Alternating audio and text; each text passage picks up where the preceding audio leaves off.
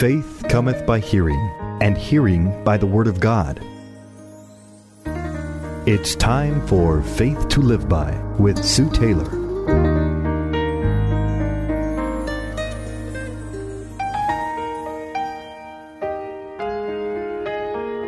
Thank you for joining me today on Faith to Live By. This is Sue Taylor.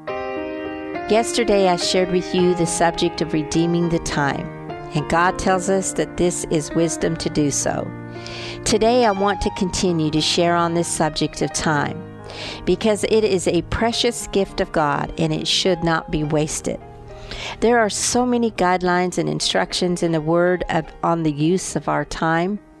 Since we were told to redeem the time, the Bible doesn't leave us in the dark as to how to do this, because there is an acceptable time to do so. An acceptable time means a favorable time for seeking God. Seeking God should never be put off. He is to be sought in every area of concern. There is an acceptable time for repentance and forgiveness. Psalm 32 is a psalm of David regarding the joy of forgiveness. He says, "Blessed is he whose transgression is forgiven, whose sin is covered. Blessed is the man to whom the Lord does not impute iniquity, and in whose spirit there is no deceit. When I kept silent, my bones grew old through my groaning all the day long, for day and night your hand was heavy upon me. My vitality was turned into drought of summer. I acknowledged my sin to you, and my iniquity I have not hidden. I said, I will confess my transgressions to the Lord, and you forgave the iniquity of my sin. For this cause everyone who is godly shall pray to you in a time that you may be found." First, in this psalm, David mentions iniquity, transgression, and sin. And I just want to say that there is a difference in each of these words. Iniquity is not having reverence or respect for God's law or will. It means a deviation from the right path. Iniquity is ignorance against the laws and the will of God. And we all are born into iniquity. And until we are born again through and by the Spirit, we are subject to the guilt and the punishment of our iniquity. Transgression is nothing but rebellion against God's ways and His will. And then sin is simply missing the mark. Not missing the mark is to repent and turn to Christ, and like David and others, when we do miss the mark by sinning, we can be immediately forgiven. We walk in and live in forgiveness. In this psalm, David loved God. David knew God, but he had missed the mark. He had sinned against God in committing adultery and plotting the murder of another.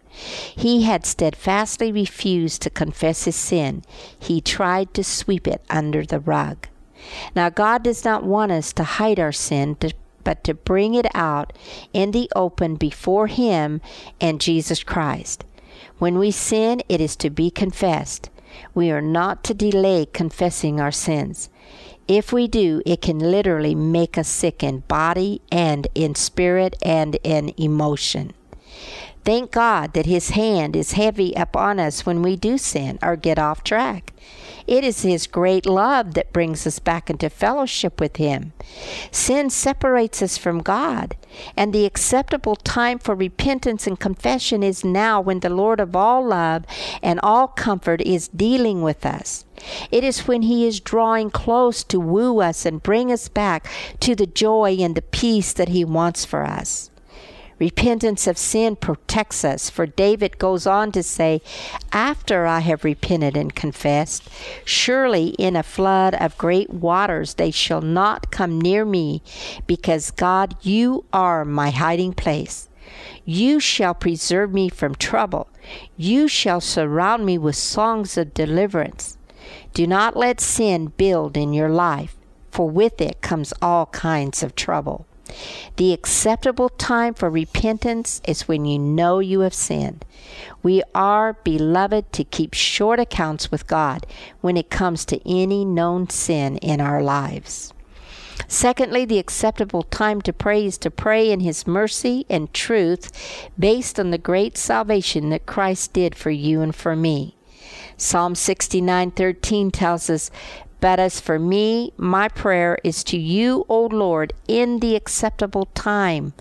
O God, in the multitude of your mercy, hear me in the truth of your salvation." God's ear is always open in mercy and in truth for those who will take the time to pray and to seek Him. His compassions, they are new every morning, and great is His faithfulness. But there is an acceptable time that God will hear your prayer. Lastly, the acceptable time and favorable time to pray is to pray in faith and not in unbelief. Psalm 95 is a great psalm instructing and warning us to not be like those who did not believe God. It says, "For He is our God, and we are the people of His pasture, and the sheep of His hand." Today, if you will hear His voice, do not harden your hearts as in the rebellion, as in the day of trial, in the wilderness when your fathers tested me. They tried me, though they saw my work. For 40 years I was grieved with that generation, and said, "It is a people who go astray in their hearts, and they do not know my ways. So I swore in my wrath that they shall not enter my rest." There is an acceptable time to simply believe God when He speaks, and God speaks, I believe, constantly to us, if we will but take the time to listen. We listen to Him through His Word, through the voice of the Holy Spirit within us, and through the wise counsel of others.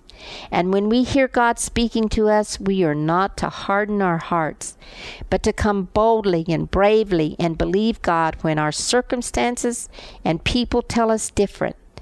Listening and obeying God brings rest to our souls.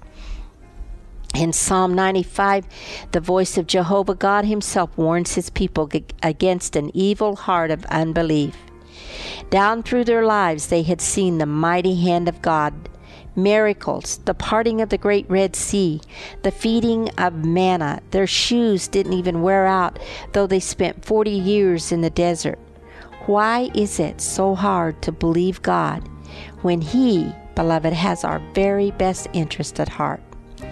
He knows where He is leading. Our part again is to trust. His part is to work. And when He wants us to put forth a certain effort, believe me, He knows how to get your attention if we are and you are attentive to Him. There is an acceptable time to listen to God, to sit at His feet and worship and love on the Creator of our souls. And that acceptable time is now. Redeeming the time means understanding the acceptable times that God has for us to hear Him and to act on His behalf. It brings peace of mind, soul, and spirit, and always leads us to a place of trust.